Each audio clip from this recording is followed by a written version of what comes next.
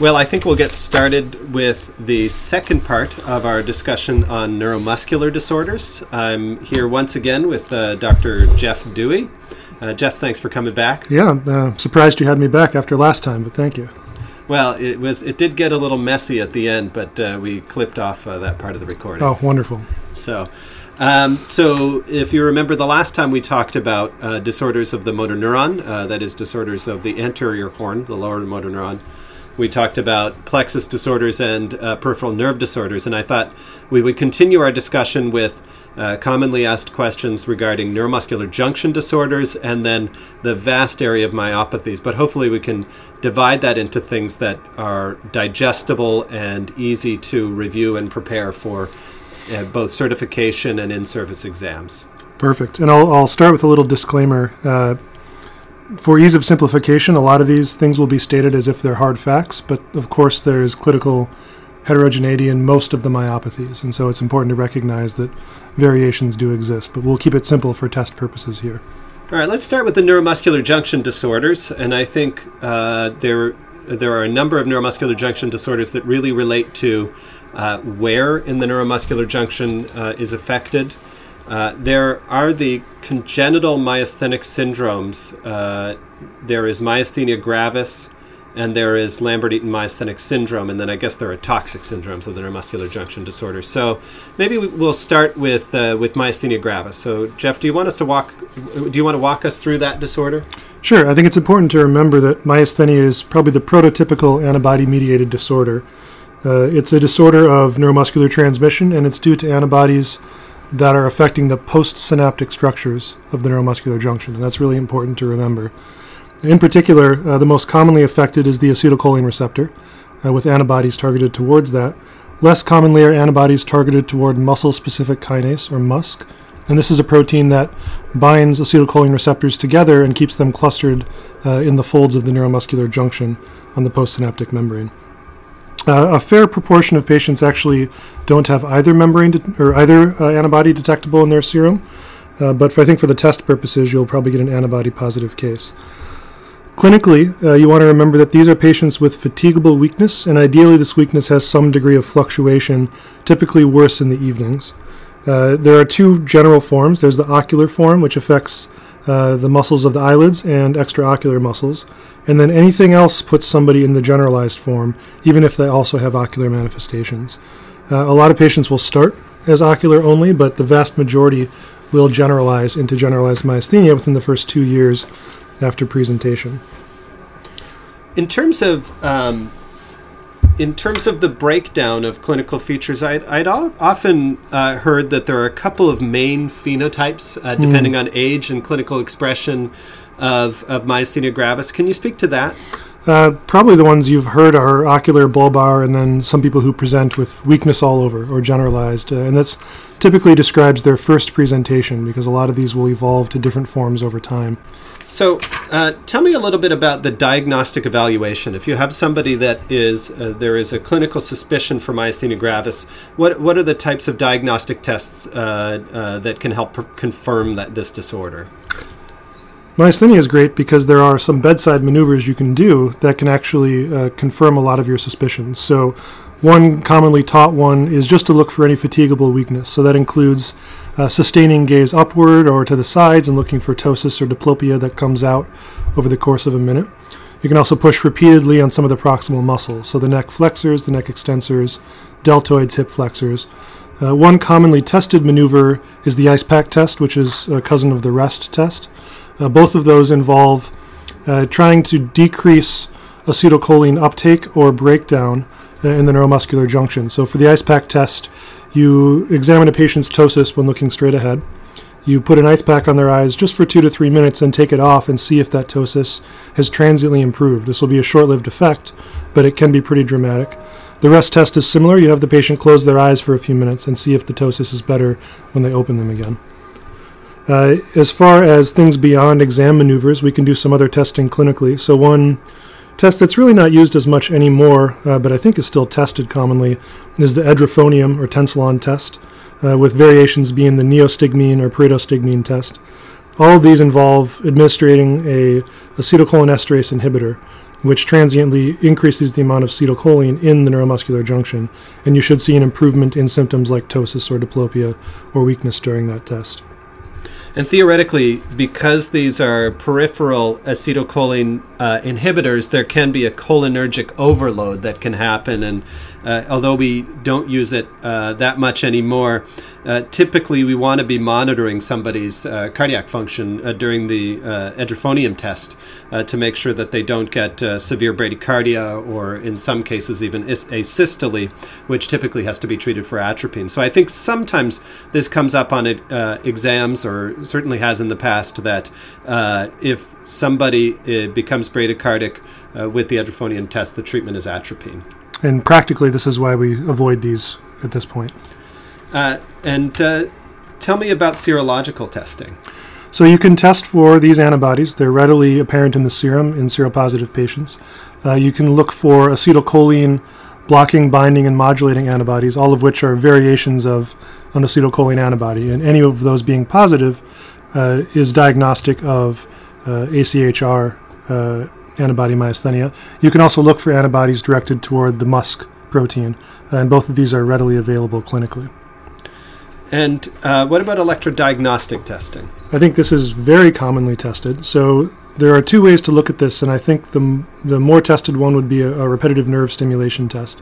So this is done by stimulating a motor nerve and recording the muscle potential, and doing this repeatedly. So for the test for myasthenia, it's done 10 times at a slow rate, which is defined as 2 to 5 stims per second, or hertz. And what you're looking for is a decrement in the amplitude of the motor potential. The theoretical cutoff is 10% over the first 4 impulses. And physiologically, that reflects a depletion of available acetylcholine at the presynaptic terminal, and it being ineffective over those pulses. And this, it's important to remember that this is repetitive nerve stimulation at low frequency. Correct. Yep. So typically somewhere in the range of a couple of hertz? Yeah, 2 to 5.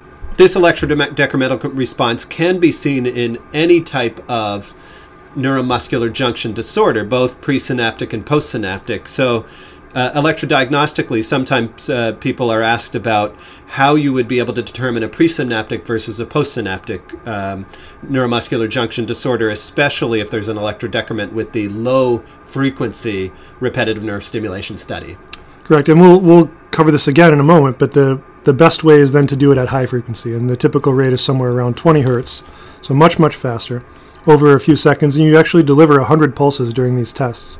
And what you're looking for there is an increment in amplitude by over 100%, and that tells you that it's a presynaptic disorder, and we'll talk about why that is in a moment.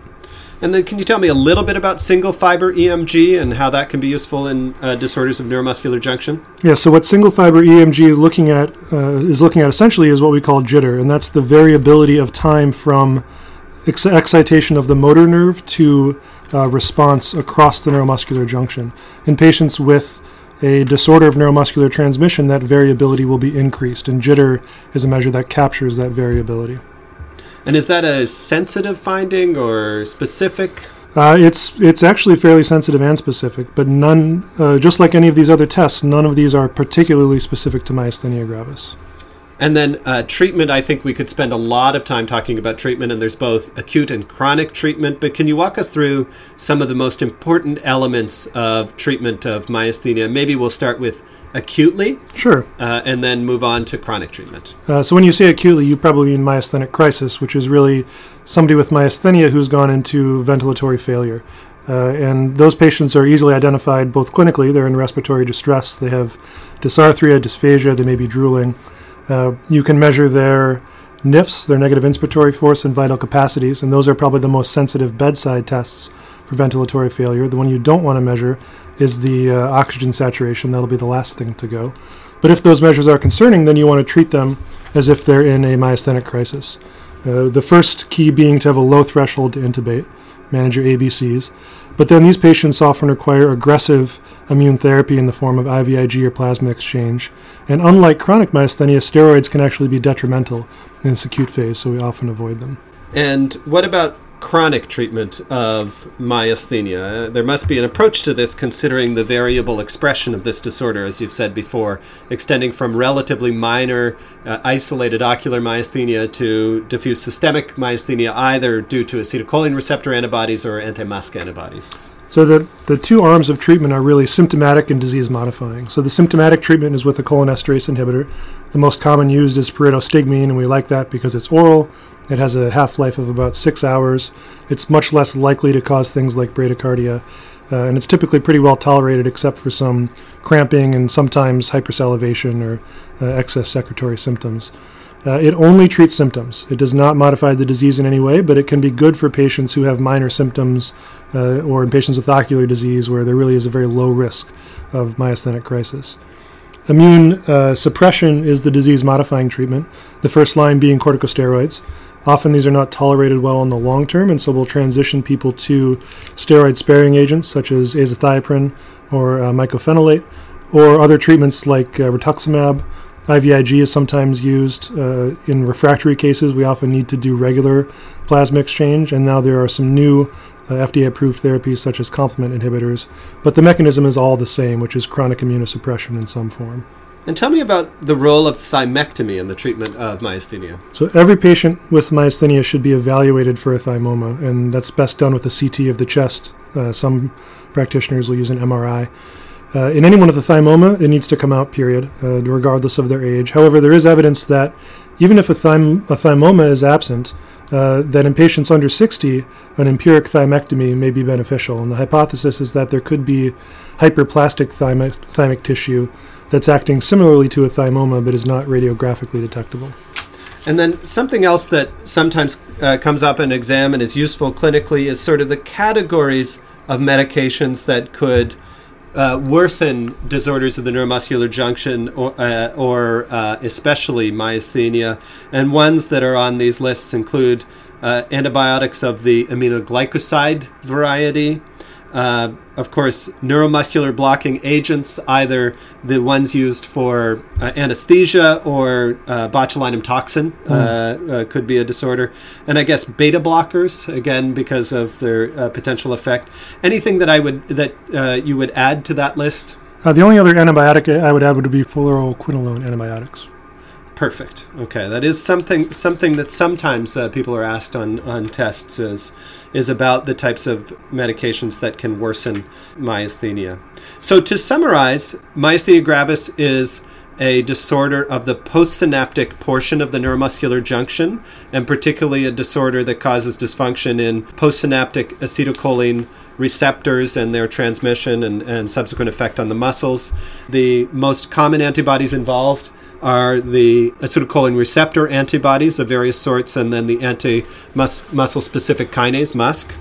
There are a couple of different clinical presentations. There's primarily ocular myasthenia, which typically is acetylcholine receptor positive and tends to affect older people rather than younger people. And then there's the more diffuse or generalized myasthenia, which can affect people at any age, both old and young. In terms of diagnosis, obviously recognition of the clinical syndrome and of fatigability, determination of serological status of the things we discussed, and then possibly bedside adjunct tests like if there's a prominent ptosis, then you can use the ICE-PAC test or the edrophonium test, which has largely fallen out of regular use. And then electrodiagnostically, you want to see a decrement on low-frequency repetitive nerve stimulation, and that's a decrease in the CMAP amplitude of, you said, about 20%, 10 to 20%? 10% is the threshold. 10% is the decrease. And then increased jitter on single-fiber EMG, which suggests, again, dysfunction of neuromuscular junction transmission. Additional diagnostic test is to look for thymoma or thymic hyperplasia and treat accordingly. And then treatment can include cholinesterase inhibitors, immune modulators, including steroids and steroid-sparing agents, thymectomy in some cases, and then acutely you do have to recognize the severe form. So have we covered that reasonably well? I think so. Great. Let's move on to Lambert-Eaton myasthenic syndrome, which is uncommon, but probably the most common presynaptic acquired disorder of neuromuscular junction transmission. Absolutely. So this is also antibody-mediated, and again, as you said, it's presynaptic as opposed to myasthenia gravis.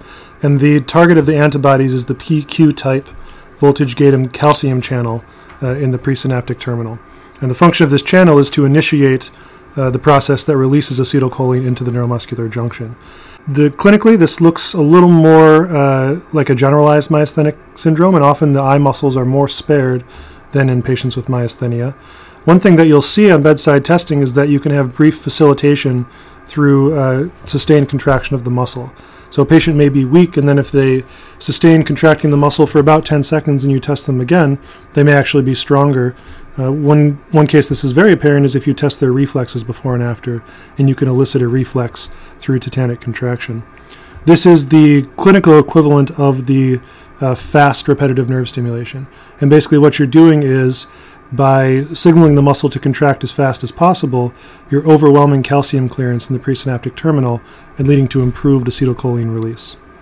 And I think this is critically important. A couple of clinical clues that a neuromuscular junction disorder is LEMS include that facilitation with brief exercise, facilitation of reflexes. So patients, as you said, may be areflexic or hyporeflexic, and then with brief exercise, you see emergence of the reflexes, and that's really a clue that there's a presynaptic neuromuscular junction disorder.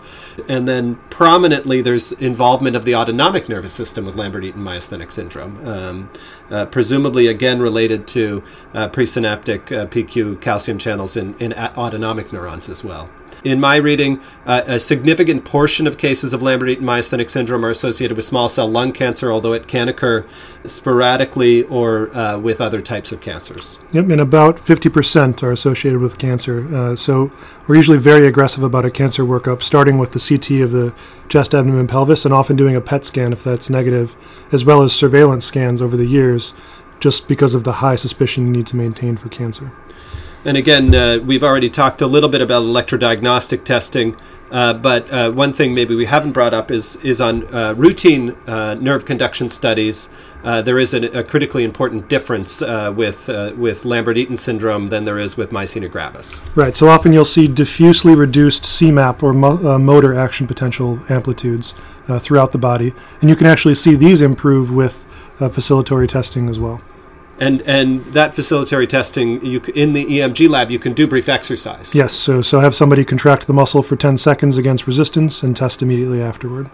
And the increment that you see after either brief exercise or fast repetitive nerve stimulation is often significant, right? We're not talking tens of percentages here. It should be greater than 100% of the first stimulation, so that's quite a bit. And it's a dramatic figure. When you see it in a test, you should recognize it immediately.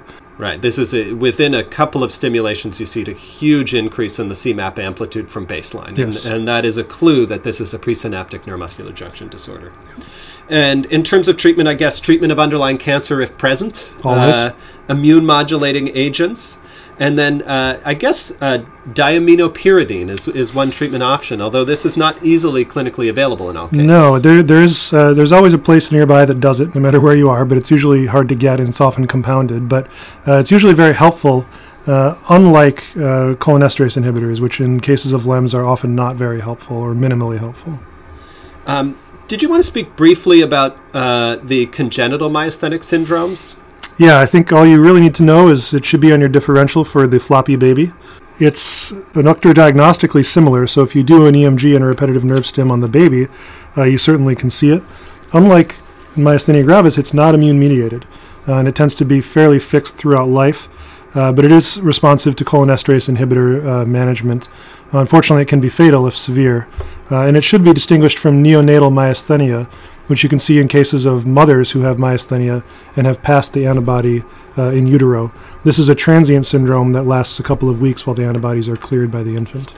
And my understanding is that congenital myasthenic syndromes can consist of genetic disorders that affect components of the presynaptic terminus and components of the postsynaptic pathway.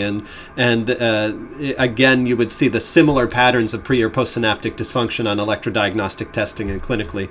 But I think it's outside of the scope of our discussion to go into that. And then I want to briefly mention that another important component of presynaptic dysfunction or cause of presynaptic dysfunction is botulinum toxin. Yes, and I think the thing to remember there is that affects the SNAP protein, which is one of the vesicle binding proteins at the presynaptic membrane. So SNAP25, is that right? Sounds right. Okay, well, we'll have to look that up later, but one of the SNAP proteins which is involved in, as you said, binding of the presynaptic vesicle that carries acetylcholine to the synaptic junction, the neuromuscular junction, is permanently inhibited by botulinum toxin, and that's why the effect of botulinum toxin lasts for months. And clinically, botulism, although extremely rare, is going to be associated with prolonged symptoms and a prolonged period of recovery. And another thing that should be on your differential for the floppy baby, the test buzzword there, of course, is the baby has been given honey or some other sort of preserved food.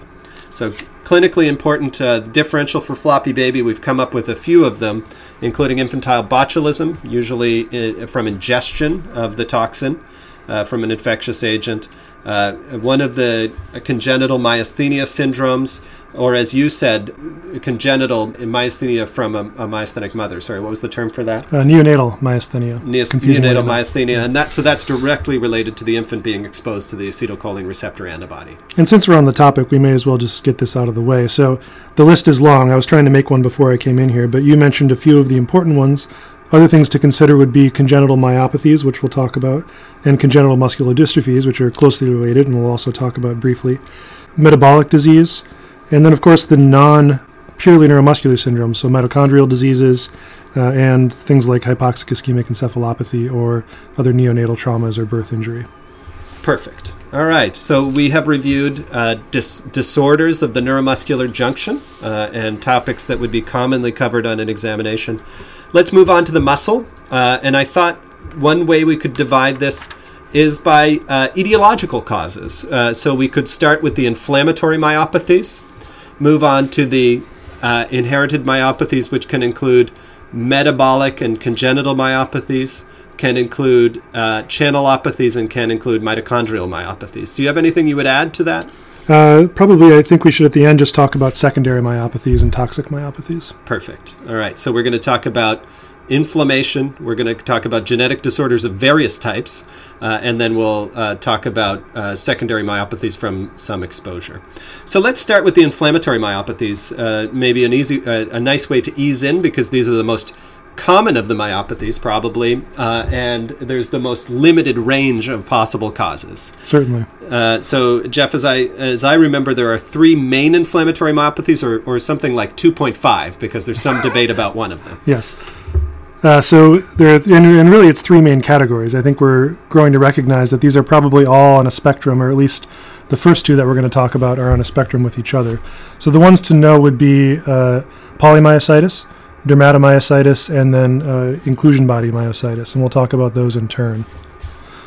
So let's start with polymyositis and dermatomyositis. These are similar disorders. What are the ways that residents can distinguish these 2 disorders clinically, and then also when vignettes are shown up on certification or in-service exams? I think the part dermato is really all you need to know for those purposes, but we'll talk about polymyositis first because it's really the foundation of both syndromes. So polymyositis is, I think at this point, agreed to be definitely a spectrum of inflammatory myopathies, but they tend to share some common features. So again, it's inflammatory, it's antibody-mediated, although we don't always know what the antibody is.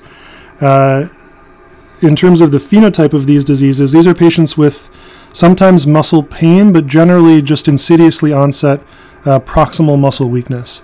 They can be following an infection or some sort of other insult. They could be associated with other autoimmune or inflammatory disease, but they can also present sort of out of the blue in a way. The key feature is really symmetric proximal greater than distal weakness. You can also see some other systemic changes even in polymyositis, and the ones to worry about would be respiratory changes associated with interstitial lung disease. For test purposes, remember the antibody anti-Jo1.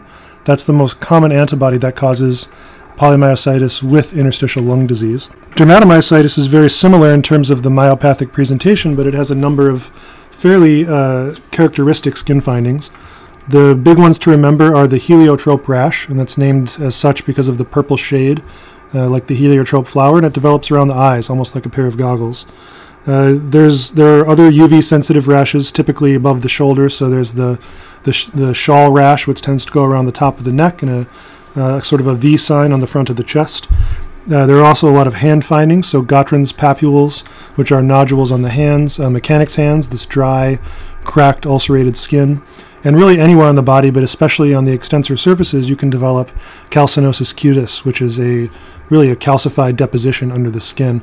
That's very easily identified by a big, ugly-looking thing on top of a joint in terms of test pictures. And as I remember, calcinosis may be more common or more prominent in juvenile dermatomyositis. That's probably true, yeah. Adult onset. That's absolutely true. And dermatomyositis can also have an association with interstitial lung disease. Right. Both of them, really the diagnostic workup is similar. So you want to do some serologic testing. There are antibody panels available. I think the individual antibodies are probably beyond the scope of the right exam. EMG testing, the characteristic thing you'll see is spontaneous activity on a needle study. And this is a little bit sort of counterintuitive at first because we often associate that with neurogenic disease. But in this case, it represents irritability of the muscles due to inflammation. And you'll see a myopathic recruitment pattern. So that's early involvement of all motor units, but with low amplitude, as opposed to a neurogenic when you have a limited involvement of motor units with a high amplitude. Yeah, and we've always summarized to our residents, neuropathic motor units are big and long. Yes. And there's low recruitment.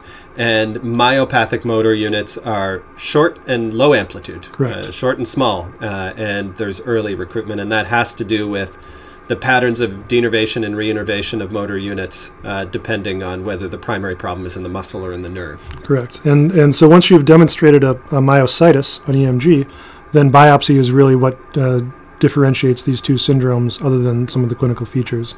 So the things to remember are for polymyositis, you see endomysial inflammation. So that's inflammation around the muscle cells themselves, and also some perivascular inflammation. In dermatomyositis, you see perimysial inflammation. So that's around groupings of muscle fibers. And you see this characteristic atrophy toward the edge of the perimysium. So it almost looks like the muscles are falling off as you get towards the edges. And treatment is immune modulation or immune suppression in most cases. Yep. And then also treatment of underlying neoplasm if it's present. And in particularly dermatomyositis should make you worried about an associated neoplasm. Shall we move on to inclusion by myositis? Sure. So this is, it's called a myositis, but it behaves quite differently from polymyositis and dermatomyositis. And the one thing I think you have to remember is the characteristic involvement of the forearm flexor compartment. So when you're in the anatomic position, that's the medial aspect of the forearm, as well as the quadriceps. And these patients are often described as having had scoops taken out of their forearms and thighs. And that doesn't mean they don't later get other myopathic changes, but these are typically involved early on. I wouldn't be surprised if you saw a picture of somebody's forearms that were scooped out in the middle, just because this is so pathognomonic for test purposes. The pathology is similarly pathognomonic. You actually see inclusion bodies within the muscle cell, and these appear on normal H&E staining to be almost empty, but on Gamori trichrome staining they have this irregular, kind of lumpy-looking material, and it's in a well-contained inclusion body in the middle of the muscle cell. So it's very hard to miss when you see it. And I understand that sometimes inclusions are looked at on electron microscopy. So yes. It is a clue that if you're seeing electron microscopy of muscle fibers, they may be talking about inclusion by myositis. In terms of treatment, my understanding is that the response to immune suppressing agents with inclusion by myositis is not typically as good as it is for dermato or polymyositis. No, in fact, it's quite poor. And this is one of the arguments against this being considered as a group with dermato and polymyositis. And I guess there's some emerging evidence to suggest maybe this is more of a degenerative disorder because the time course of dysfunction is often much longer, over months or even years, as opposed to often more subacute onset of dermato or polymyositis. Correct. And I think we should also mention that there are both sporadic and inherited forms. And so the fact that there's an inherited form also points towards some sort of degenerative disorder. So just to summarize, dermato and polymyositis can have common clinical presentation, that is proximal weakness, pain and elevated CK. And the distinction is often whether or not there are skin findings of the characteristic sort, as we mentioned, heliotrope rash, Guthrun's papules, extensor surfaces, subcutaneous calcifications in children, and then pathologically. And as you said, for dermatomyositis, that perimesial neurodegeneration and inflammation is very useful, whereas it tends to be endomesial in polymyositis. And then in terms of inclusion biomyositis, we're looking at a characteristic pattern of weakness, which is the flexor surfaces of the forearms, which, as you said, look scooped out.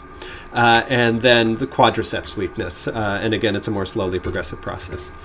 Let's move on to the metabolic myopathies. Do you have a quick and dirty way of understanding sort of the main types of metabolic myopathies? Yeah, I think there are really two types to know. So one is disorders of carbohydrate metabolism, and one is disorders of lipid metabolism. And within those, there are a lot of different diseases, but again, there are only a few you really need to master as a general neurologist, and certainly for the purposes of these exams. So the disorders of carbohydrate metabolism are also known as the glycogenoses. This is because glycogen is stored in the muscle and is one of the main sources of glucose for early muscle use. They're either disorders of synthesis or breakdown, and the ones we probably all learned were types 1 through 5, and for neurologic purposes, the ones you really need to know are types 5 and type 2. So type 5 is also known as McArdle disease or myophosphorylase deficiency. It's the most common of any of the carbohydrate-related metabolic myopathies. And clinically, you'll see it as somebody who can't tolerate exercise. And these are fairly brief periods of exercise early on. They often will develop muscle pain and cramping with exercise and can go on to develop rhabdomyolysis and myoglobinuria very easily. I think another thing to know is that some patients, but not all, will describe what's known as a second wind phenomenon. So as they exercise for a bit, if they push through this cramping period, they're able to metabolize glucose from other sources of the body and absorb it through the bloodstream and then actually exercise better than they initially were. And the other type of the glycogen disorders? So this is probably less frequent, but is type 2, and that's Pompe's disease or acid maltase deficiency. And this can mimic numerous muscular dystrophies depending on the age of onset. And it's what makes it so difficult to diagnose. So there's an infantile form, which can present with a weak baby, but also macroglossia and hepatomegaly are sort of the key differentiating features. There's a childhood form, which can be, for all intents and purposes, indistinguishable from Duchenne's or other muscular dystrophies, at least clinically. And then there's an adult form in which they develop this sort of slow progressive weakness without any other systemic features, and you're only going to find it if you look for it. It's very nondescript. Both of these glycogenoses are treated supportively. There's no disease-modifying therapy. All right, so the clue to something being a glycogenosis is the exercise intolerance, and usually after a brief period of time. And again, the way to remember that, of course, is that glycogen needs to be available within a very short period of time, seconds or less than a minute from the onset of exercise. And these patients have a lot of rhabdomyolysis that is not easily explained by the level of exertion. And then can we move on to the disorders of lipid metabolism? Yeah, this is incredibly complex. All of these have in common some dysfunction of fatty acid transport into the mitochondria or metabolism within the mitochondria. And again, the group of disorders is very diverse. I think there's only really one that you need to know for these purposes, and that's CPT2 or carnitine palmitoyl transferase 2 deficiency.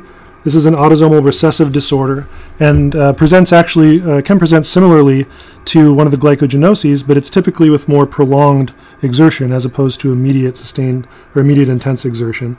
But these patients will also develop exercise-induced pain, weakness, cramping, and rhabdomyolysis. My understanding is that the onset of the exercise intolerance in those patients is a little longer, again, because you use lipid metabolism a little later. Yes, and if you're a fan of the Lisa Sanders series Diagnosis, spoiler alert, one of them has CPT2, and you'll know it because she goes running in the desert for unknown reasons, and after about 20 minutes begins to collapse and have severe cramping. I don't know why anybody would do that, but it makes for good TV. That's exactly why they would do it. Excellent. So there's our plug for our sponsor. Yeah. So to summarize for the metabolic myopathies, again, exercise intolerance. And if it's after a short period of time, we're thinking about a glycogenosis. And the two we probably have to remember are McArdle's disease, which is myelophosphorylase deficiency, and possibly Pompe disease. Mm-hmm. And then if there is exercise intolerance after a longer period of time, say several minutes or 20 minutes, then you might be thinking about one of the disorders of lipid metabolism. And the most common of those you said was? CPT2 or carnitine palmitoyltransferase 2 deficiency. Perfect. How about we move on to the muscular dystrophies? And I think this includes disorders that are seen both in children and adults. So, Jeff, can you walk through the muscular dystrophies that residents need to know in clinical practice and for exams? And it's a relatively short list of muscular dystrophies. It seems intimidating, but there's a relatively short list that residents need to know. Yeah, I think the one you're most likely to see would be Duchenne's muscular dystrophy. And that's fairly commonly tested because there's a lot about it that's very characteristic. So first thing to know that it's among the most tested muscular dystrophies. It's somewhat unique in that it's always X-linked recessive. So it's only going to be truly present in boys.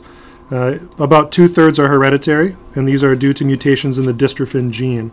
This is a really important structural protein at the sarcolemmal membrane that keeps actin connected to the membrane. Another 1/3 of cases will be spontaneous, however, so there's not always a positive family history. The phenotype is fairly characteristic, although it does resemble a lot of muscular dystrophies. So the affected child will be proximally weak. That usually results in a waddling gait or a wide-based gait. And of course, they show the characteristic Gower's maneuver, which is due to proximal hip weakness, such that they have to walk their body up their legs when attempting to stand from the floor without any furniture to hold on to. The other characteristic phenotypic feature is the calf hypertrophy, but it's really pseudo-hypertrophy because the muscles are gone, and this is a replacement with fatty and connective tissue in the calves. And this is, as you said, an X-linked recessive dystrophinopathy. Mm-hmm. So the disorder relates to dystrophin, a deficiency in dystrophin, which is important for muscle involvement. And what is the clinical course of Duchenne muscular dystrophy in the young boys? So for patients with Duchenne, they'll usually meet a few early milestones, but around childhood, their walking becomes affected, and they actually lose the ability to walk, usually when they're in the single digits of age, but certainly by their early teenage years. They become wheelchair bound, and then there's a gradually progressive weakness that leads to a lot of other issues. So they can have some respiratory failure and do require ventilatory support at times. They have a lot of orthopedic issues, including scoliosis and other joint contractures. The other thing to note is that they're usually about a standard deviation low on IQ scales. So there may be some developmental delay intellectually that can be as severe as mental retardation. And is there any treatment available for Duchenne muscular dystrophy? So there are a few treatments. Sort of the standard is to put patients on long-term steroids, and this is thought to decrease muscle atrophy. There's a recently FDA-approved medication called Deflazacort, which was approved 3 years ago, and so I think it's testable at this point. And that's a steroid analog that has fewer side effects in terms of chronic steroid side effects. There's also now FDA-approved gene therapy, and these are antisense oligonucleotides that skip the mutation in dystrophin and result in a truncated and less functional, but still present dystrophin protein. And then can you tell us a little bit about Becker muscular dystrophy, the other major dystrophinopathy? So Becker is essentially a mild form of Duchenne's. There's a shorter and less functional dystrophin protein produced.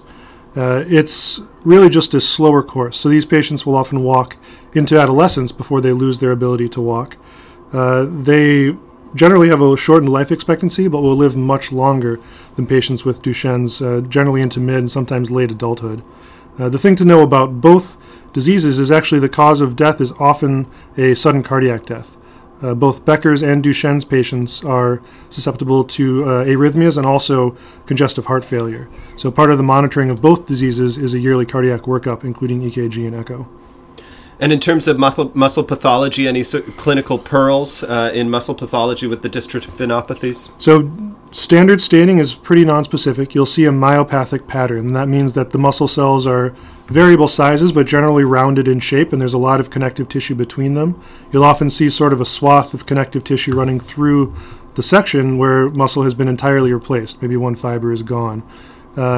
the thing that I think distinguishes these and is probably the most testable is a dystrophin stain. So this actually shows the dystrophin protein at the border of the myocyte. And you can see they'll generally show you a normal stain and then a patient with either Duchenne's or Becker's. Duchenne's, there'll be essentially no staining around these borders, and Becker's will be reduced or not as dark as the normal slide. All right, so just to summarize, the dystrophinopathies, which are X-linked recessive, include Duchenne's, the more severe version, characterized by severe muscle weakness starting in early childhood, and common features include pseudohypertrophy of the calves and this Gower's sign, the climbing up by the legs with the arms to get from a seated to standing position or a lying to standing position, and then the milder version, the Becker's muscular dystrophy. Treatment tends to be with corticosteroids, and as you said, deflazacort is a treatment that is available for this disorder. And important muscle histopathology is that you will see a myopathic process with degeneration of muscle fibers, rounding of muscle fibers, and then, as you said, reduction or absence of dystrophin staining. So for Duchenne's, there tends to be a complete absence of dystrophin staining, and for Becker's, you said a reduction in dystrophin staining. And I'll just add, I think this is a little higher level, but the half of the sisters of boys with Duchenne's will be Duchenne carriers. And though they're often symptomatic, they can have highly elevated CKs.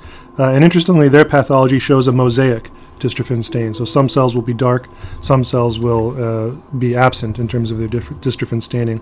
And I just touched on one thing that I think is worth revisiting. So in the lab work, patients will have CKs in the tens of thousands. And if you see that on a test, that should definitely raise suspicion for Duchenne's. So very highly elevated CK in a child with weakness.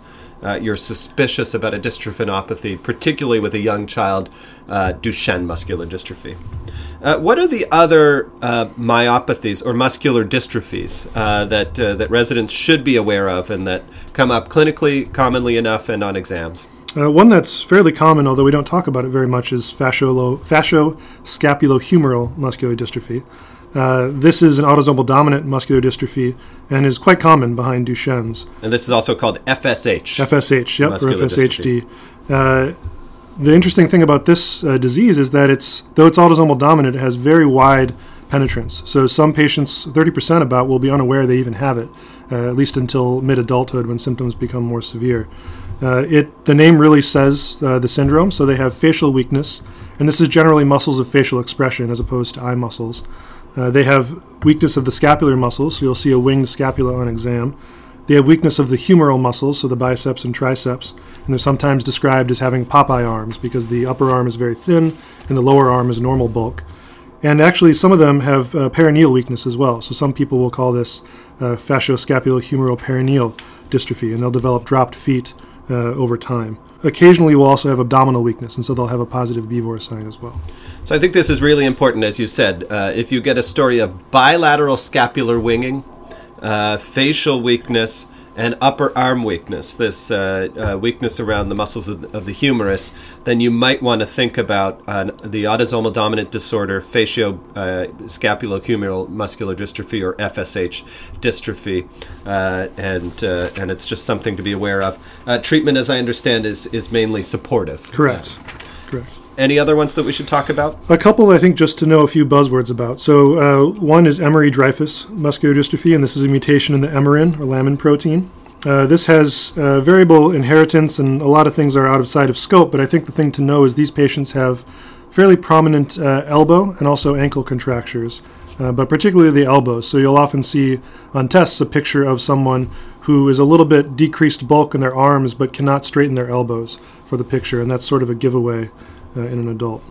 All right, so just important, if you see contractures, particularly elbow contractures, think about Emery-Dreifuss muscular dystrophy, and the two main mutations involved in that are emerin or lamin, as you said. And it's important to identify these patients because they can have unheralded cardiac death in their 20s and 30s, so it's really important to identify them early. I just wanted to throw in, I think this comes up, oculopharyngeal muscular dystrophy.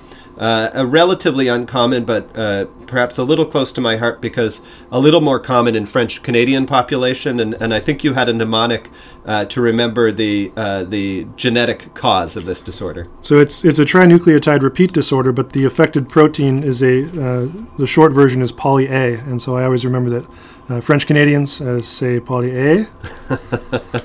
I don't know. Yeah, this is. Do they? This I is don't know. That might be a stereotype. This is a true stereotype of Canadians sorry. that we do say A. I'll be able to handle it. Okay. But what's really important about that is both eye movement abnormalities and pharyngeal weakness, again, usually progressive and often later in life. So the other clinical clue around oculopharyngeal muscular dystrophy is this is later onset and may mimic things like myasthenia or could mimic a motor neuron disease, other things that are acquired later in life. But the clue, of course, is that there's going to be no evidence of motor neuron dysfunction, and EMG would show a myopathic process, and of course there'd be no evidence of neuromuscular junction disorder, as we talked about before. All right, so what's next? I just want to briefly mention limb-girdle muscular dystrophy, so you've heard it. It essentially describes patients who are weak in the limb girdles. I think it can look a lot like Duchenne's, but it's a autosomal inherited disease. So if it's a young female who's weak in the limb girdles, that may suggest that this could be limb-girdle muscular dystrophy. There are numerous subtypes that I think are beyond worth memorizing for testing purposes. All right, so a young female with a muscular dystrophy type of picture, especially proximal weakness, I guess. You might think of one of the limb-girdle muscular dystrophies, and as you said, they're autosomal rather than X-linked, which the dystrophinopathies are, and they can be either autosomal dominant and recessive, as I understand. Yes. So we left one out, and that would be myotonic dystrophy, and this is actually probably higher yield than a couple of the ones we just talked about. So myotonic dystrophy is also an autosomal dominant disease. It can come on really any age in life, from 3 years old to adulthood, but the defining feature is, of course, myotonia. So myotonia is the inability to relax muscle, and we often see this clinically as grip myotonia, so patients who will grip your hand or describe gripping a doorknob or some object and being unable to let go for a few seconds. These are not painful cramps, it's just an inability to relax the muscle. We can also see it in the eyelids on exam. If you have a patient squeeze their eyes tight, it might take a second or two to get their eyes open. What's notable about this is that there's a warm-up phenomenon. So if this is done a few times in a row, it becomes easier and easier for the patient to let go. And that will come up again when we discuss paramyotonia, which is the opposite phenomenon. So this can be diagnosed clinically by these features, but also the presence of myotonia on EMG, which is described as a dive bomber sound. And I don't think we have sounds on any of our exams Can you yet, make the sound? Not bad, right? Perfect. That sounds exactly like myotonia. All right. A couple of common clinical features, sort of what is the clinical vignette that you're going to see with somebody with myotonic dystrophy? So their complaint will probably be something to do with problem relaxing muscles or proximal muscle weakness, but they have a very characteristic facies. They have weakness around the mouth, problems closing the mouth, and often frontal balding in men will be seen. So this characteristic face of temporal scalloping, so a loss of the temporalis muscles, weakness of the jaw, so the mouth often open, and as you said, they'll often show men with frontal balding, and that there are several other sort of non-muscular components of myotonic dystrophy that are important to understand too in the clinical vignettes. Yeah, so one is that they tend to be a little bit cognitively impaired, not significantly, but especially with type 1 myotonic dystrophy. Things also to be aware of is that they have a high propensity to develop cataracts, and these are characteristically called Christmas tree cataracts. So I doubt you would ever see an image of this because it's more of an ophthalmologic issue, but they're these sort of multicolored cataracts when done under the proper exam lighting. Cardiac-wise, they tend to have conduction deficits and are at risk for arrhythmias, so they need regular EKG monitoring. They can have some GI dysmotility, and they also have some leukoencephalopathy on MRI scans. And am I correct to say that there can be problems with decreased fertility? Yes, especially in the men. They're often infertile, and the women often have issues, uterine issues, that make bearing children difficult. And the genetic cause of the myotonic dystrophies, as you said, there are a couple of main ones. Yeah, so type 1, which is the more common, is a trinucleotide repeat disorder. It's a CTG repeat in the DMPK gene. That's dystrophic myotonia protein kinase, I believe. Yeah. The DM2, type 2, is a tetranucleotide CCTG repeat. I doubt that will come up because it's a much less common disorder clinically. So, we mentioned the EMG findings. What about the treatment of myotonic dystrophies? So generally, the myotonia is annoying but not distressing, and a lot of patients don't require treatment. If you wanted to treat them, mexilotine is probably the safest option. We often don't use this unless things are really bad because it does have some cardiac side effects in terms of arrhythmias, and in patients who are prone to arrhythmias, that's obviously a dicey situation. So, and mexilotine is a sodium channel blocker. Correct. Or sodium channel modulator. So just to review, the myotonic dystrophies are muscular dystrophy, typically adult onset, and associated with diffuse muscle weakness, but prominently in the temporalis and jaw muscles, giving you characteristic facial features. There is the characteristic of myotonia, which is prolonged, sustained muscle contraction after activation that is difficult to relax, and you can see that on examination.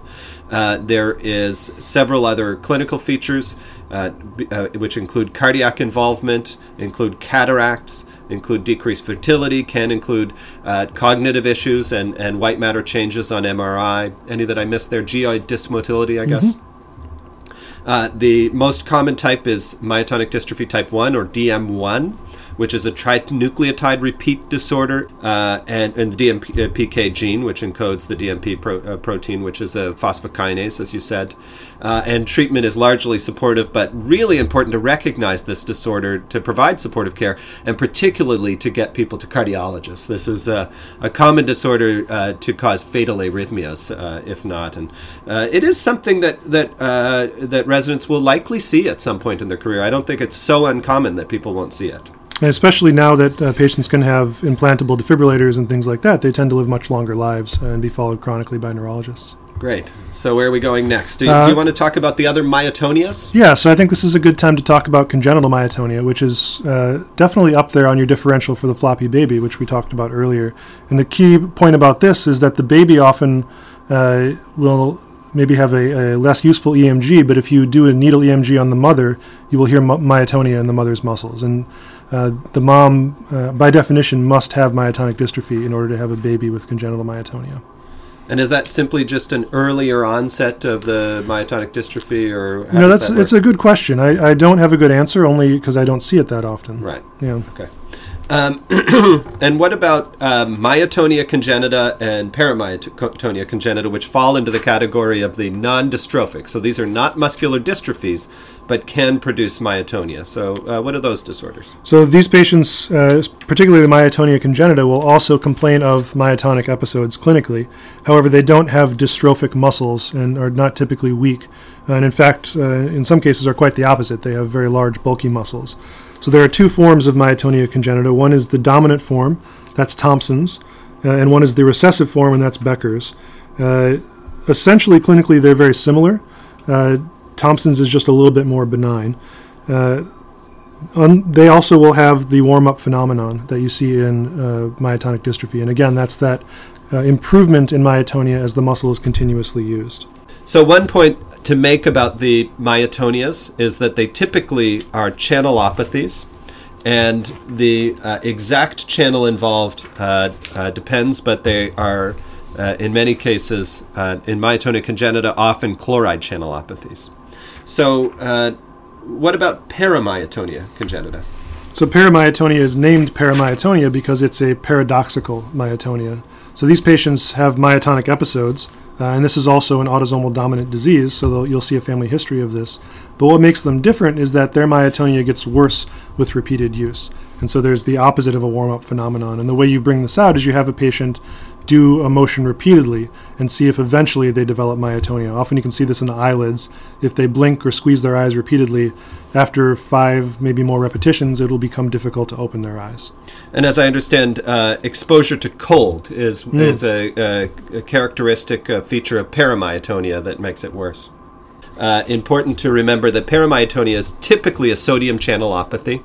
All of these sort of paroxysmal disorders typically are going to be channelopathies, but it's paradoxical myotonia, which is that it gets worse with repeated exercise as compared to myotonia, which tends to get better. And then the other feature is worse with cold.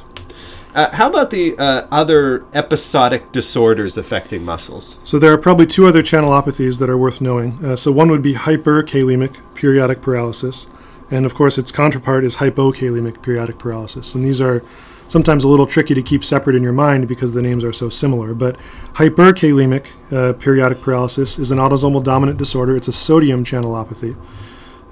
These are patients who develop, as the name says, periodic paralysis. And clinically, these tend to be triggered by a potassium load or resting after exercise.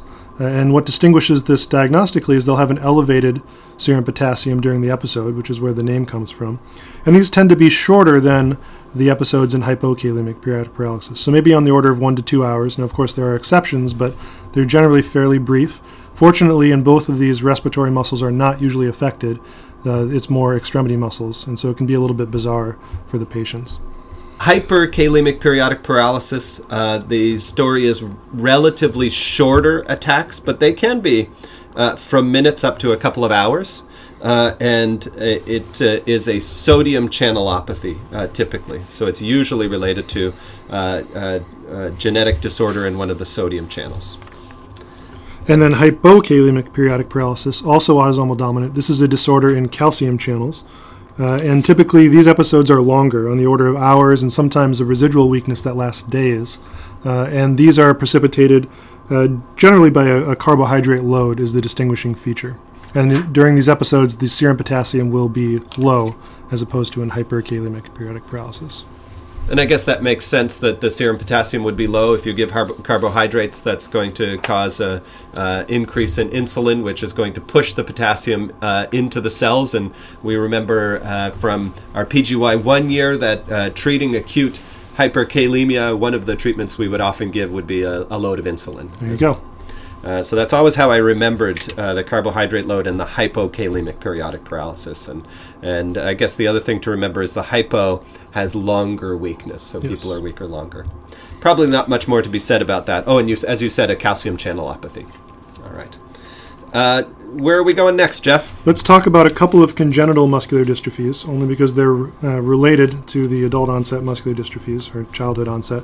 The reason these are called congenital is often they're present at birth or in early infancy. So these are infants who will be hypotonic or, in better cases, will be born seemingly normal and then fail to meet very early motor milestones. These are all autosomal recessive, and I think there are probably only 3 you need to know for these purposes. So 2 of them are really cousins of each other, which are Ulrich and Bethlem congenital muscular dystrophies. The thing that distinguishes these patients clinically are they have fairly severe proximal joint contractures, but distal joint hypermobility. And often the giveaway is that they have a prominent calcaneus on both feet. And the reason they have all these skeletal abnormalities is these are both mutations in the collagen 6A protein. The Ulrich is the more severe form, and that's really what distinguishes the 2, because they're otherwise allelic to one another. All right. And you said there was another one you wanted to talk about? One I think that's just worth knowing because the name is muscle-eye-brain congenital muscular dystrophy, or muscle-eye-brain disease. This one's an easy get because it'll be a child who's floppy, looks like they have muscular dystrophy, but also has some sort of significant structural brain abnormality, either diffusely along the cortex or sometimes midline abnormalities, and also has eye issues or progressive vision loss. And again, just to go back, I think you had a list for the causes of a floppy baby. Mm-hmm. So maybe we can go back to that. I think this is a good time to review sort of your list of differential diagnoses for a hypotonic, weak baby. So I think the things to think about would be congenital muscular dystrophies, congenital myopathies, congenital myasthenic syndrome. Certainly toxins if it's a baby, not immediately when they're born, but botulism is a common one that we'll see. And also think outside the neuromuscular system, so hypoxic ischemic injury or diffuse brain abnormalities in these babies. Perfect. So I think next we're moving on to the congenital myopathies, and I'm only going to talk about these briefly. There's a very blurry line between a congenital myopathy and a congenital muscular dystrophy, and that's not particularly important other than to know that, again, these can cause a floppy baby, and they're named for their pathologic features. So if you were tested on one with a picture, look and see if the picture looks like what it sounds like. So for instance, central core myopathy has central cores in the muscle cells. Nemeline rod myopathy shows rods under the muscle cell surface. And the thing to know about these also is that 3 or 4 of them are associated with mutations in the RYR1 gene, the ryanodine receptor 1 gene, which is associated with an increased risk of malignant hyperthermia after anesthesia. So you sometimes will hear about somebody with a family history of one of these congenital myopathies who is at increased risk of malignant hyperthermia, and the thing to be aware of is the RYR1 genetic disorder. Correct. And I think we're going to move on to mitochondrial myopathies next. We're almost on the home stretch here. So, excellent. A few mitochondrial syndromes to know. The thing they all have in common is that their presentation is diverse. They don't always stick to their description, and they're all issues with production and metabolism of acetyl-CoA in the mitochondria, which of course helps fund oxidative metabolism and ATP production. So the first one to know is MERF, M-E-R-F-F, and this is myoclonic epilepsy with ragged red fibers. These patients will have myoclonus as well as myoclonic or generalized epilepsy syndromes. They can also have sensory neuronal deafness, they can have blindness, and they'll have some form of myopathy, progressive weakness, with a biopsy that shows ragged red fibers. And these are easily seen on Gamori trichrome, where they're red and ragged, and that's really around the edges. It looks like someone has torn up around the edge of the muscle cell. So that's really important. If you do see a Gamori trichrome stain, then you are going to be thinking about mitochondrial disorders, and many of the mitochondrial disorders you can see ragged red fibers, including MERF. And just as an epilepsy comment, MERF, myoclonic epilepsy with ragged red fibers, is on the differential diagnosis of the progressive myoclonic epilepsies, the PMEs, and there's a few others of those that I think we'll get into on a different podcast, but MERF is on that list of obscure disorders that cause myoclonic epilepsy with progressive worsening. And another fairly obscure overlap disorder is MELAS. So that's myopathy, encephalopathy, serum lactate or lactic acidosis, and stroke-like episodes. And these patients really have all of those features. Again, neuromuscularly, they have some sort of myopathy with progressive, generally proximal weakness and ragged red fibers on their muscle biopsy, but then exhibit these other clinical signs as well. And it's important to note that these stroke-like episodes, as far as I know, do not generally cause actual ischemic strokes. And this is important to remember in people presenting with recurrent TIA or stroke-like symptoms in a relatively young person. It's important to think about mitochondrial disorders. One more, maybe more of a pure neuromuscular mitochondrial disorder is progressive external ophthalmoplegia, and that's exactly what it sounds like. These are adults who develop ptosis and or eye movement abnormalities that are progressive and non-remitting, and there's not fluctuation or any relief with ice pack testing and the things that would distinguish myasthenia gravis, and that's probably the most confusing disorder that looks similar to this. But again, you'll get a history of a clearly progressive, non-fluctuating case that's not responsive to any of the standard treatments for myasthenia gravis.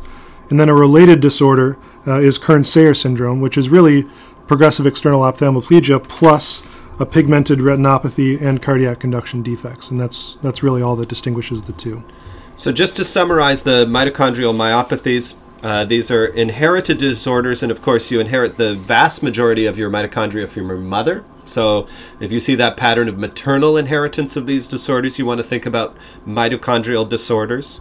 Pathologically, they will be what will be common between them, or at least many of them, are abnormal mitochondria around the edges of muscle fibers on Gamori trichrome stain, those ragged red fibers. And what you'll also see if you see an electron microscopy image is mitochondria that look like they're in a parking lot or a barber pole arrangement. So it's these very well-organized stripes of stacked mitochondria within the EM slide. And then the disorders we need to know about are MRF, which is myoclonic epilepsy with ragged red fibers, known because of it being a progressive myoclonic epilepsy syndrome. MELAS, which is mitochondrial encephalomyopathy, I guess, or with lactic acidosis and stroke-like episodes.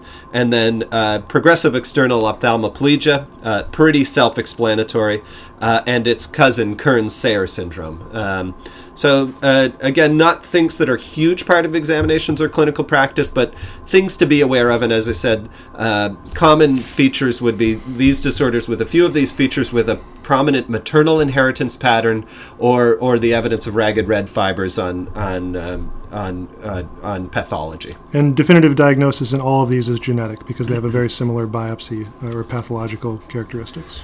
All right, we're I think going to move to the secondary myopathies, which are probably far more common than most of the disorders we've talked about so far, and things that our residents probably encounter daily or nearly daily. And for that reason, I don't think we need to spend a lot of time. I just want to put some potential causes in your minds to look for in clinical histories, both in the clinic and on exam. So really, really common offenders are, of course, alcoholic myopathy. You can also get alcoholic neuropathy.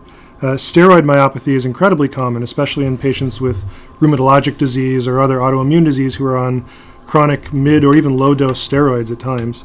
The thing to know about steroid myopathy is they generally have a normal EMG. And that's because it's a selective atrophy of type 2 fibers. Critical illness myopathy is something we see very commonly, and it's probably just overlaps with what we often call deconditioning in a chronically hospitalized patient. But these are generally patients who are in an ICU or intubated for at least some period of time. And then, of course, statin myopathy is one that's incredibly common and can present for anywhere from myalgias to a necrotizing myopathy. And typically the treatment there is to, of course, stop the statin, but also, if it's severe, to treat with immunosuppression. I just want to throw out a couple of other things to at least have your radar up for. So zidovudine, which we don't see very often but may still show up on tests, is a chronic or a common myopathy offender. You can also experience myopathies from thyroid disease, hypo or hyperthyroid, parathyroid disease. Of course, diabetes can cause myopathy, and then be on the lookout for amyloid and untreated electrolyte abnormalities. And so we have covered a lot during this podcast, but I think this is incredibly high yield and may be worth a couple of listens, especially if you're feeling uncomfortable with disorders of the neuromuscular junction and muscle, which honestly, this is something, Jeff, I've been reading textbooks and studying this stuff for almost 15 years, and I still find it really discomforting, and it's been nice to review it with you. But just a few highlights and high points. I think that residents really should understand the EMG features, and especially the repetitive nerve stimulation features of both presynaptic and postsynaptic disorders of neuromuscular junction, that residents should understand the clinical features of the common neuromuscular junction disorders, which are myasthenia gravis and Lambert-Eaton myasthenic syndrome, that it's important to understand the mechanism of action of botulinum toxin and consider infantile botulism in a floppy baby, especially if there's some story of honey or strange ingestion. And that the disorders of the muscle fall into a few different categories. The inflammatory myopathies, the muscular dystrophies, the congenital myopathies. We need to think about the episodic disorders like myotonia and periodic paralysis, and those tends to be channelopathies, mitochondrial myopathies, and secondary myopathies. So it is possible to chunk these into groups, as we've talked about, and to consider those that are higher or lower yield depending on your clinical practice. But it is really important to be at least aware of these disorders and have some familiarity with their clinical presentation, because if you don't know to think about these disorders, you're not going to diagnose them. Agreed. Thank you all for your time. We'll see you for part 3. Excellent. Thanks, Jeff.